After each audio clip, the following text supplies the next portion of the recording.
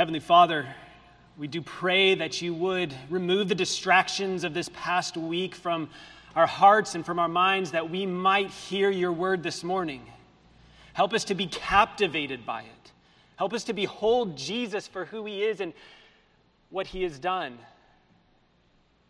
And we ask, Lord, that you would indeed change our lives, change our hearts, make us more like Christ. And help us to hear your word this morning and to believe it and to live a life that is radically changed because of it. All for your glory and for the exaltation of our Savior, in whose name we pray. Amen. Well, I want to begin this morning by telling you a story of a man named Philip James Elliott, most commonly known as Jim Elliott. Some of you may know this story, some of you may not. He was born in 1927 here in America, and as he got older, he wanted more than anything to spend his life telling people about Jesus and declaring the gospel of God's grace to those who had never heard it. Even in college, where Jim met a girl named Elizabeth, his future wife, this would still be the desire of his heart. And in February 1952, Jim found himself in South America, in Ecuador, studying Spanish.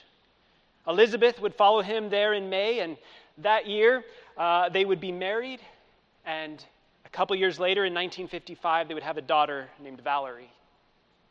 While there, Jim learned about a tribe of people who had been uncontacted by the world. A woman from that tribe, but who had left, helped him and his friend Pete Fleming to learn this language. And so Jim, along with Pete and Ed McCulley and Roger Udarian and their pilot Nate Saint, began to search by plane in hopes of finding some way to reach down and contact this tribe. They found a sandbar in the middle of the Curare River that worked as a landing strip for the plane, and it was there that they made this first contact with this people. They gave gifts and even took one of them up in the plane, and things seemed to be going very well. So they decided that they would go back again on a different day to visit this tribe.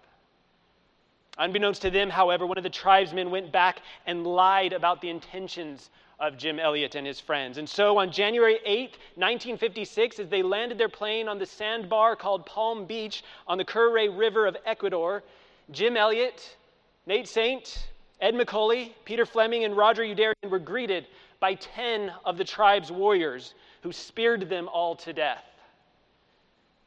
When he was killed, Jim and his wife Elizabeth had been married for 3 years and had a 10-month-old daughter.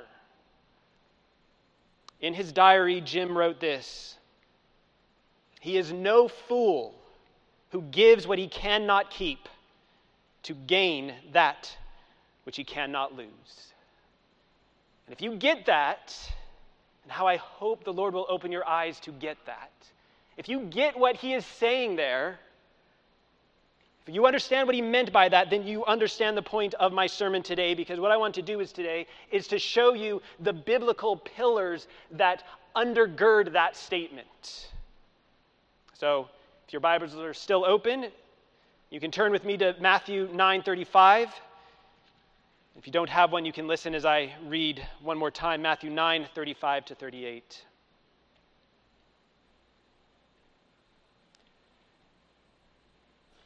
There we read, "And Jesus went throughout all the cities and villages, teaching in their synagogues and proclaiming the gospel of the kingdom, and healing every disease and every affliction. When he saw the crowds, he had compassion for them, because they were harassed and helpless, like sheep without a shepherd. Then he said to his disciples, 'The harvest is plentiful, but the laborers are few. Therefore pray earnestly to the Lord of the harvest to send out laborers into the harvest.'" Now there's so many things that could be commented on in this short passage, so many sermons that could be preached. But today I want to ask 3 questions of the text. First, where is the harvest?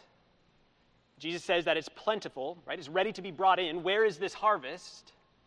Second, why are there so few laborers? And third, how can that number increase? So let's start with the first one. Where is the harvest? We read in this passage that Jesus was going throughout all the cities and villages, that great crowds were coming to him. And as he looks upon the multitude of people that are coming to him, he tells his disciples, the harvest is plentiful, right? It's all around. Just look around and see. But you can't see it with your physical eyes. Look around this city. Look around this state, this country. Look at China or Iraq, Eritrea, North Korea, and what do you see? You see ravenous, hungry wolves ready to devour. But if you look with spiritual eyes, if you look with the eyes of Jesus, you see what they really are. They are shepherdless sheep. They have been harassed. They are helpless. We used to live in a house on the Cooley Peninsula in Ireland, off the east coast there. And right next to us was this field of sheep. And there was a fence that was blocking off the sheep to get to our house. But this fence was wire, and they had these massive holes in it. And so the sheep would come and get their heads stuck in these holes. And I would look at them from my window, and I would think, this poor sheep, I need to go help it. And so I would go outside, and the closer I got, the more frantic the sheep would get and start kicking and jumping, and it wouldn't let me help him. So I would go back home, I'd look out the window, and I'd think, this is what Jesus sees when he looks at us. We are helpless sheep who do dumb things and get lost, and he has compassion on us. He looks at us with compassion. We have to have the eyes of Jesus in order to see the harvest around us. In order to see the people around us as lost sheep and not devouring lions. Let me put some dimensions on this harvest field for you. Roughly 40% of the world's population is unreached. Think about that.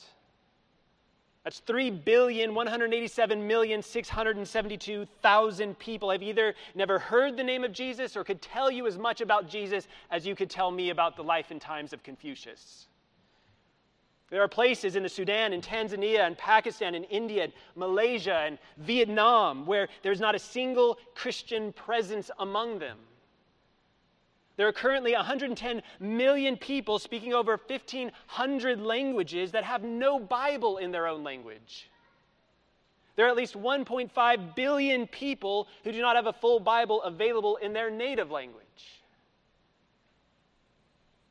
And we look at some of these countries, though.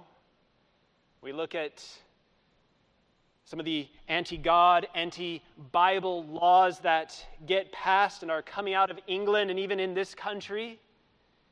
And we think they're lions, they're wolves, they're vultures. Oh, for eyes to see like Jesus. Oh, for a heart to look upon people with compassion like Jesus. My friends, once you walk out of the doors, the harvest is before you. You may not be called to traverse oceans or to go to a different country, but you are called to be a beacon of light shining in the dark so that others can find the way. Jesus said in John 10:16, "And I have other sheep that are not of this fold. I must bring them also, and they will listen to my voice. So there will be one flock, one shepherd." The harvest is around, and it is full of helpless sheep, if you have eyes to see it. Well, if the harvest is plentiful, moving to the second point, if the harvest is plentiful, why does Jesus say that the laborers are few? It's because the cost is high. The cost to be a laborer is high. The cost of going into that harvest field prepared to work may not be your money, your time, your energy. It may cost you your life. It may cost you the life of your spouse. It may cost you the life of your children. The cost is high. To bring some of these lost sheep in may require the giving up of your own life. But this cost is not something that our Savior tried to avoid. He came to earth for this very purpose. Luke writes in Luke 18:31-33, "And taking the 12, he," that is Jesus, "said to them, 'See, we are going up to Jerusalem, and everything that is written about the Son of Man by the prophets will be accomplished. For he will be delivered over to the Gentiles, and he will be mocked and shamefully treated and spit upon. And after flogging him, they will kill him. And on the third day he will rise.'" When we read Jesus calling on individuals to follow him, this is not a call to travel the comfortable road of life, sitting on the leather seats of a Cadillac as we count how much money we have stored up. No, that's not it. It is a call to pick up heavy, splintered pieces of wood and carry it on your back along the dirt road behind Jesus so that someone else may take that wood, fashion it into a cross so that you die upon it. The assumption of the Bible is that following Christ is a life of persecution. Listen to these verses, John 15:18. "If the world hates you, know that it has hated me before it hated you." 2 Timothy 3:12. "Indeed, all who desire to live a godly life in Christ Jesus will be persecuted." Romans 8:35. "Who shall separate us from the love of Christ? Shall tribulation or distress or persecution or famine or nakedness or danger or sword?" Matthew 5:44. "But I say to you, love your enemies and pray for those who persecute you." The assumption is following after Christ will lead to persecution. And for some, it may cost them their lives. How's that for a banner of Christianity? Come, join us, follow Jesus, and die. Who signs up for something like that? Nobody. Nobody signs up for that unless divine light has so shattered the dark veil over their hearts so that they behold the glory of God in the face of Christ and they see the world around them with Jesus' eyes. Then people sign up. And then, like Jesus, as they look upon the world, they're moved to compassion and they're moved to action, knowing that the cost is high. So what I'm calling you to, what the Bible is calling you to, is fearless harvest labor. How though? Where does this fearlessness come from to do this job? Standing by the tomb of Lazarus, Jesus said to Martha, "I am the resurrection and the life. He who believes in me, though he die, yet shall he live. And he who believes in me and lives shall never die." Again, in John 8:51, Jesus says, "Truly, truly, I say to you, if anyone keeps my word, he will never see death." You will never die. Never. Do you believe that?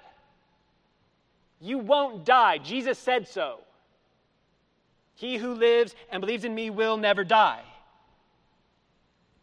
But we know that Christians do die. We have funerals. We see their bodies being lowered into the grave. So what's going on? Let me add to this the words of Paul in Philippians 1:20-21. Paul writes, "As it is my eager expectation and hope that I will not be at all ashamed, but that with full courage now as always Christ will be honored in my body, whether by life or by death. For to me to live is Christ and to die is gain." That statement makes no sense outside of a solidly biblical worldview. How can death be gain? It's not. Death is not gain. You lose it all. No money, you lose that. Friends, family, toys, fill in the blank of what you love the most. You take none of it with you. It's all loss. Unless when this physical body dies, you're not really dead.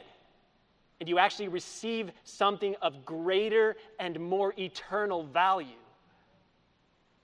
The psalmist in Psalm 16:11 says it like this: "In your presence there is fullness of joy, and at your right hand are pleasures forevermore."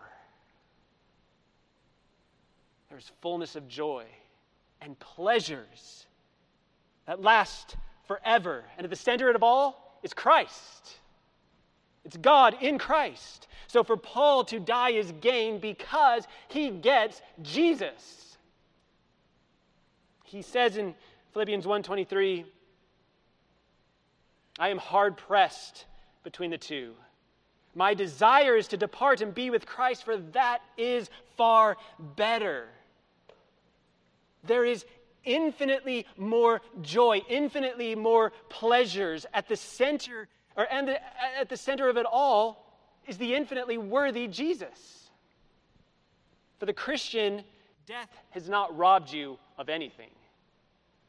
It becomes merely the door to pass through in order to receive a great reward. The author of Hebrews says it like this in Hebrews 2:14-15. He says, "Since, therefore, the children share in flesh and blood, he himself likewise partook of the same things, that through death," that is, Jesus' death, "he might destroy the one who has the power of death, that is, the devil, and deliver all those who fear of death were subject to lifelong slavery." And so Christians can live fearless lives. They can accept the cost of going out into the harvest because the one who had the power of death is defeated. The fear of death has been removed. Christ has died and rose again, and he says, "Trust me. Believe in me. I am the resurrection and the life. Believe in me, and you will never die." To which Paul adds, "Not only do you not die, you gain." How I wish you would believe that. Not just in your mind, but down to the very core of your being. That kind of thinking, living that kind of reality is what moves 28-year-olds to go to Ecuador to die on a riverbank, leaving behind a wife and a 10-month-old. If you were to ask Jim Elliot if it was worth it, his answer would be 1,000,000 times yes. If you were in Hebrews following along in chapter 2, you can jump to chapter 10 if you want, beginning verse 32, because there we read this. The author of Hebrews says, "But recall the former days, when after you were enlightened, you endured a hard struggle with sufferings, sometimes being publicly exposed to reproach and affliction, sometimes being partners with those so treated." The author of this letter is drawing his readers' attention back to the time when they were first converted. And he's reminding them, at that time you had to endure. Right? It wasn't easy. There were struggles, there was suffering, there was reproach, affliction. John Piper has said of this passage, quote, "In the former days, after the Hebrew Christians started to see the glory of Christ and to shine with the glory of Christ, they also started to suffer for Christ." That's what Christianity meant. Receive Christ and receive suffering. Evidently, they thought things or said things or did things that were not politically correct in those days. And the upshot was that some of them got arrested and some others got in trouble because they stood by those who got arrested. Or that's what the author of Hebrews goes on to say in verse 34. He says, "For you had compassion on those in prison, and you joyfully accepted the plundering of your property." So some of this group here had been imprisoned. They were thrown in jail. And their response was not to run and hide, but to identify with them and to have compassion, to remember those who are in prison. And what was the cost? Their property was plundered. Maybe people smashed their windows, broke down their doors. Maybe their homes were broken into and their possessions stolen, homes set ablaze. All their stuff is taken from them. But listen to what the author of this book says of them at that time. He says, and you joyfully accepted the plundering of your property. Joyfully. Who does that? Nobody does that. Unless all that is taken is of less value and worth than that which you already possess. Right? The author says, you joyfully accepted the plundering. You gladly let them take your stuff. Why? Since you yourselves know you have a better possession and an abiding one. That sounds a lot like Psalm 16:11 to me, right? Better possession and an abiding one. Fullness of joy, pleasures forevermore. To speak truth, to declare Christ as supreme over every leader in this world, to declare that God made mankind male and female, to stand against the tsunami of pro-abortion laws and propaganda, to declare that what the world needs is not more laws but a Savior, will result in reproach. It will result in suffering, affliction, plundering of property. How can God's sheep out in the harvest hear and believe that Jesus is our greatest treasure, that we value him above everything, all that we have, if we're too afraid that somebody's going to confiscate our iPhones or our laptops or our car or remove us from our jobs?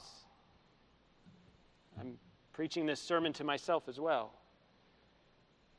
Since we know that we have ourselves a better possession and abiding one, we say, take the phone, take the car, take the house, take my life. Take it all. Because you can't die, Jesus said so. Let me give you one more example from the book of Hebrews. For the very next chapter, and that's Moses. In Hebrews 11, 24 to 25, we read, by faith Moses, when he was grown up, refused to be called the son of Pharaoh, or son of Pharaoh's daughter, choosing rather to be mistreated with the people of God than to enjoy the fleeting pleasures of sin. Right? Here's the choice set before you. Be honored and live like a king, or be mistreated and live with slaves. Well, who wants to be mistreated? That doesn't sound good. Surely to live with a king in a king's palace is far better than that. Unless there's something better than living like a king. And Moses saw that clearly. The pleasures of sin are fleeting. They're not enduring. They're not abiding. They're not everlasting. He chose to be mistreated now than to be enticed by the pleasures that disappear as soon as you have them. How could he do that? Verse 26 of Hebrews 11. He considered the reproach of Christ greater wealth than the treasures of Egypt, for he was looking to the reward. Moses looked to the future, to the reward, an eternal reward, which is not fleeting. Commenting on this verse, Dr. Wright says, quote, Hebrews sees this, interestingly, in terms of an implicit loyalty to the Messiah himself. Moses was looking ahead in the long purposes of God to the moment when the true king would come, the one through whom Israel and the world would finally be set free from all slavery. Moses, like Abraham and the others, was therefore acting on the kind of faith which Hebrews is highlighting throughout this chapter. The faith in God that looks to the future and knows that God has planned something better than anything we could accomplish for ourselves. One last example from Hebrews. In the next chapter, chapter 12, we look to Jesus himself. Hebrews 12 begins in verse 1 like this. Therefore, since we're surrounded by so great a cloud of witnesses, let us also lay aside every weight and sin which clings so closely, and let us run with endurance the race that is set before us, looking to Jesus, the founder and perfecter of our faith, who for the joy set before him endured the cross, despising the shame, and is seated at the right hand of the throne of God. Right? These Hebrew Christians joyfully accepted the plundering of their homes. They had all their possessions taken. Moses rejected life in a palace for the mistreatment of slavery because the reproach of Christ was greater wealth than all that Egypt could offer. And finally, we see Christ himself enduring the cross, not begrudgingly, not resentfully, but with a view to the joy that was set before him. He endured the cross, despising the shame, and is now seated at the right hand of the Father. My friends, the laborers are few because the cost is high. The cost is high. It's choosing mistreatment as a slave to living in palaces. It's accepting the plundering of your homes. It's the giving up of one's life. The cost is high, but the reward is infinitely worth it. Jesus says in Matthew 19:29, "And everyone who has left houses or brothers or sisters or father or mother or children or farms for my name's sake shall receive 100 times as much and shall inherit eternal life." The cost is high, but the reward is great. Well, third, if the cost is high and the laborers are few, how will the number of these laborers going into the harvest increase? How do we see that number grow? Matthew 9:38, he continues on. "Therefore, pray earnestly to the Lord of the harvest to send out laborers into the harvest." So how does it increase? The answer is pray. It's pray. We must pray, and specifically, we are praying to the Lord of the harvest, the one to whom the harvest belongs. It's all his. We are praying to him to raise up men and women from this country, from every other country, to be sent out as laborers into the harvest. We must pray because it is only a miraculous work by the Holy Spirit of God that can take an individual who is so in love with this world, so in love with stuff, and open their spiritual eyes to the reality all around so that they're willing to give it all up to proclaim Christ, knowing that hardships and afflictions and suffering and death await them. And so we must pray, and we must pray in confidence because this is what God has called us to do. Dr. Sinclair Ferguson has written, quote, "This then is the prayer of faith, to ask God to accomplish what he has promised in his word. That promise is the only ground for our confidence in asking. Such confidence is not worked up from within our emotional life. Rather, it is given and supported by what God has said in Scripture." And so we read here, pray. It's a command, right? It's an imperative. This isn't a suggestion like, this would be a good idea. Why don't you try to do this and see if this works? No, this is a command to pray because in so doing, laborers will be raised up and they will go out into the harvest. We'll get ready here in just a minute to close in prayer. And at that time, God may use that time, that prayer, to raise up an individual in another country, an individual in this state, an individual in this room to go out into the harvest. The cost is high, but the reward is infinitely great. So let us pray more. We'll have their eyes open to see Jesus, or to see as Jesus saw. He is no fool who gives up what he cannot keep to gain that which he cannot lose. Let's close in prayer. Heavenly Father, how we do pray that you would give all of us here eyes like Jesus. Help us to look at those around us with compassion. Even those that seem to us to be wolves and vultures. Let us hear Jesus' words to love your enemies, pray for those who persecute you, to have compassion on them, because the harvest is all around us. Help us, Lord, to have that same attitude that those Christians that the author to the Hebrews was writing to.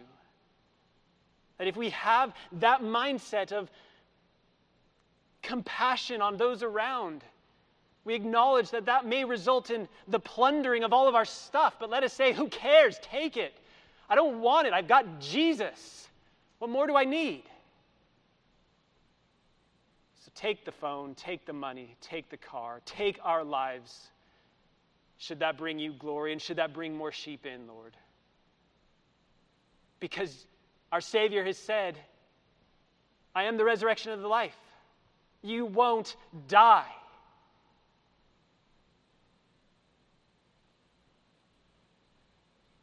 Help us to have that deep within our hearts, Lord.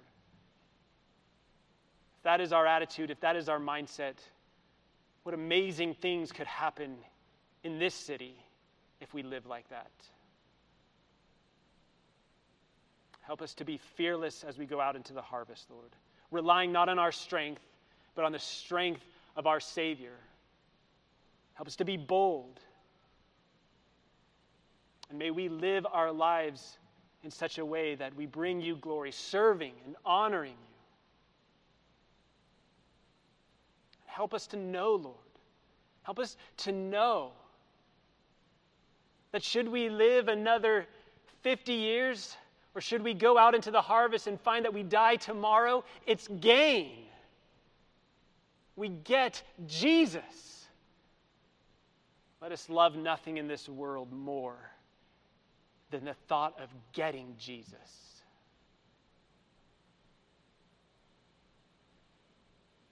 Help us, Lord. Help us to have this mindset. Forgive us when we stray and our eyes moves to the shiny things of this world and we forget that there is a glorious sun behind us. We want to live for your glory, Lord. Empower us and help us to see the harvest, knowing that the cost is high. May we live for your glory. In Jesus' name, amen.